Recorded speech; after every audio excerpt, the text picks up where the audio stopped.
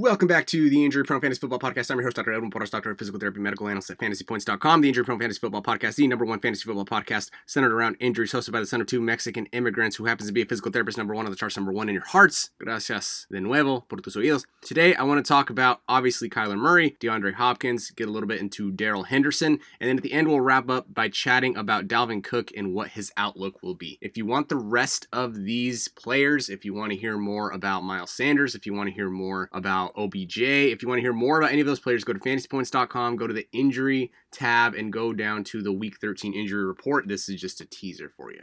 So the first thing we want to discuss here is obviously Kyler Murray. Kyler Murray coming off of an ankle injury that initially started in Week 8. It looked like a high ankle eversion type mechanism. It doesn't mean that it was the end of the world, but he's actually been back at practice for the last 2 weeks.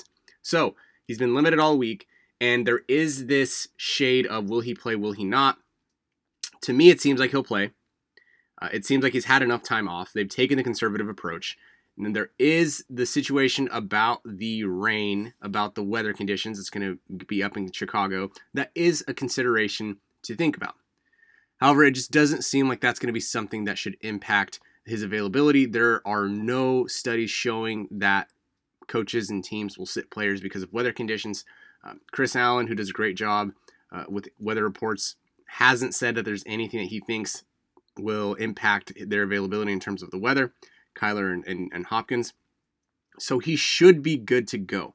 His volatility is moderate at this point, given the fact that weather is obviously is what it is. The only time I would probably fade Murray if he's active would be cash games. That's a high price tag for a dude coming off an ankle injury. But any other place, you probably can't sit him. So make sure you watch those inactives. I think Murray goes, and he is moderately volatile. In terms of DeAndre Hopkins, he's coming off a hamstring strain that also has been nagging him for the last month or so.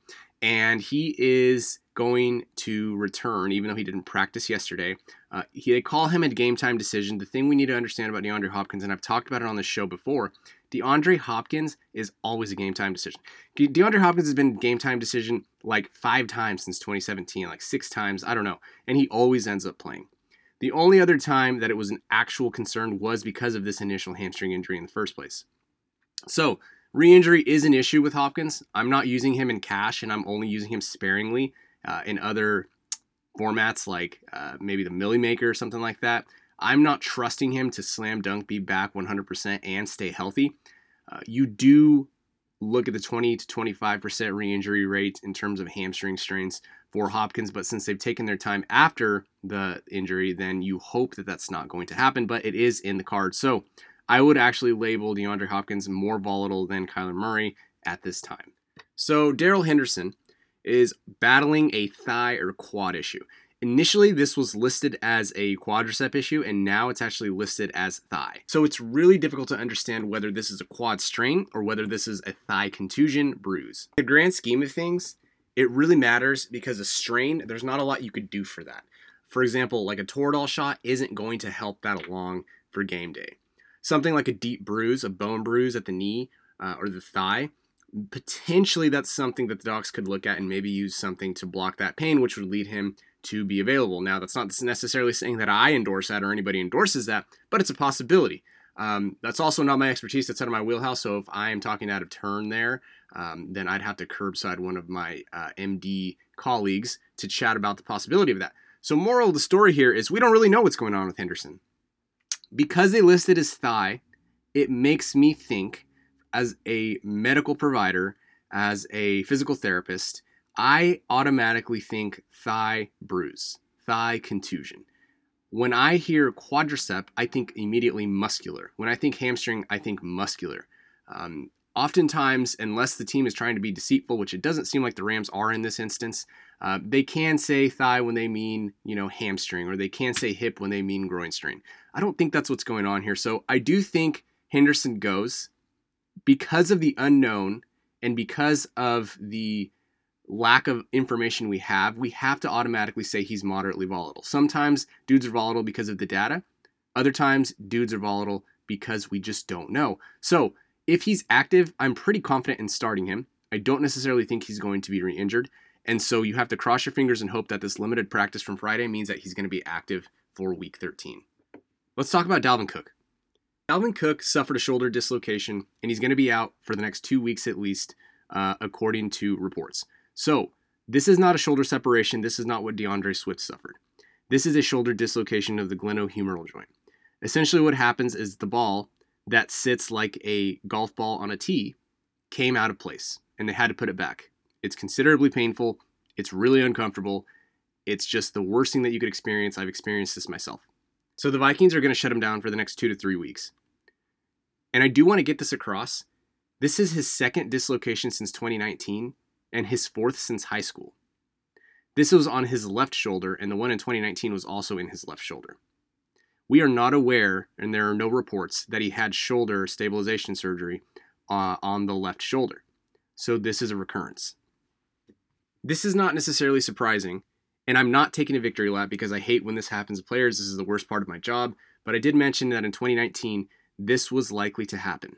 Not just possible, but likely. Based on all the numbers and based on the studies, one in particular that was done on NFL players, and it was by Okoroha and colleagues, and they looked at 3 NFL players who had had a shoulder instability event, which is this specific injury that Dalvin Cook had.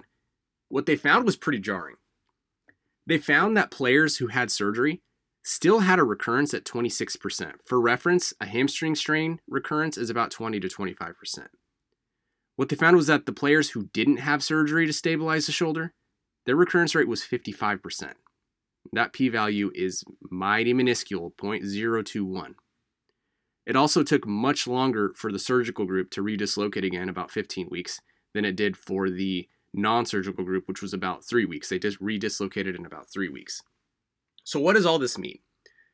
For one, it means every time Dalvin Cook dislocates or redislocates this left shoulder, the damage is worse. The damage is objectively worsened. Every time he redislocates, the chances of him having surgery just so that it stays in go up.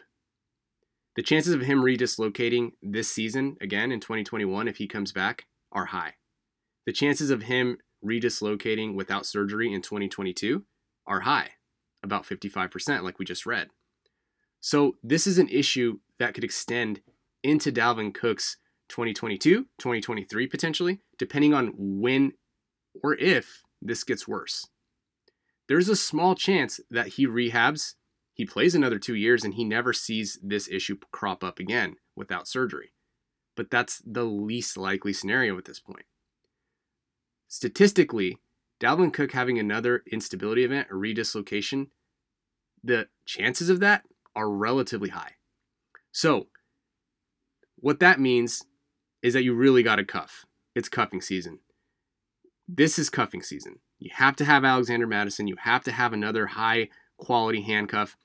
And in terms of dynasty, if you're in win now, Dalvin Cook might not be your guy. Dalvin Cook might be someone for a roster who is maybe just trying to stay afloat. Maybe just trying to trade for a draft pick here or there. In dynasty, Dalvin Cook is a high risk, high reward player because of his talent.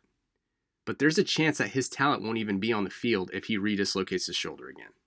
So that's it. Good luck in week 13.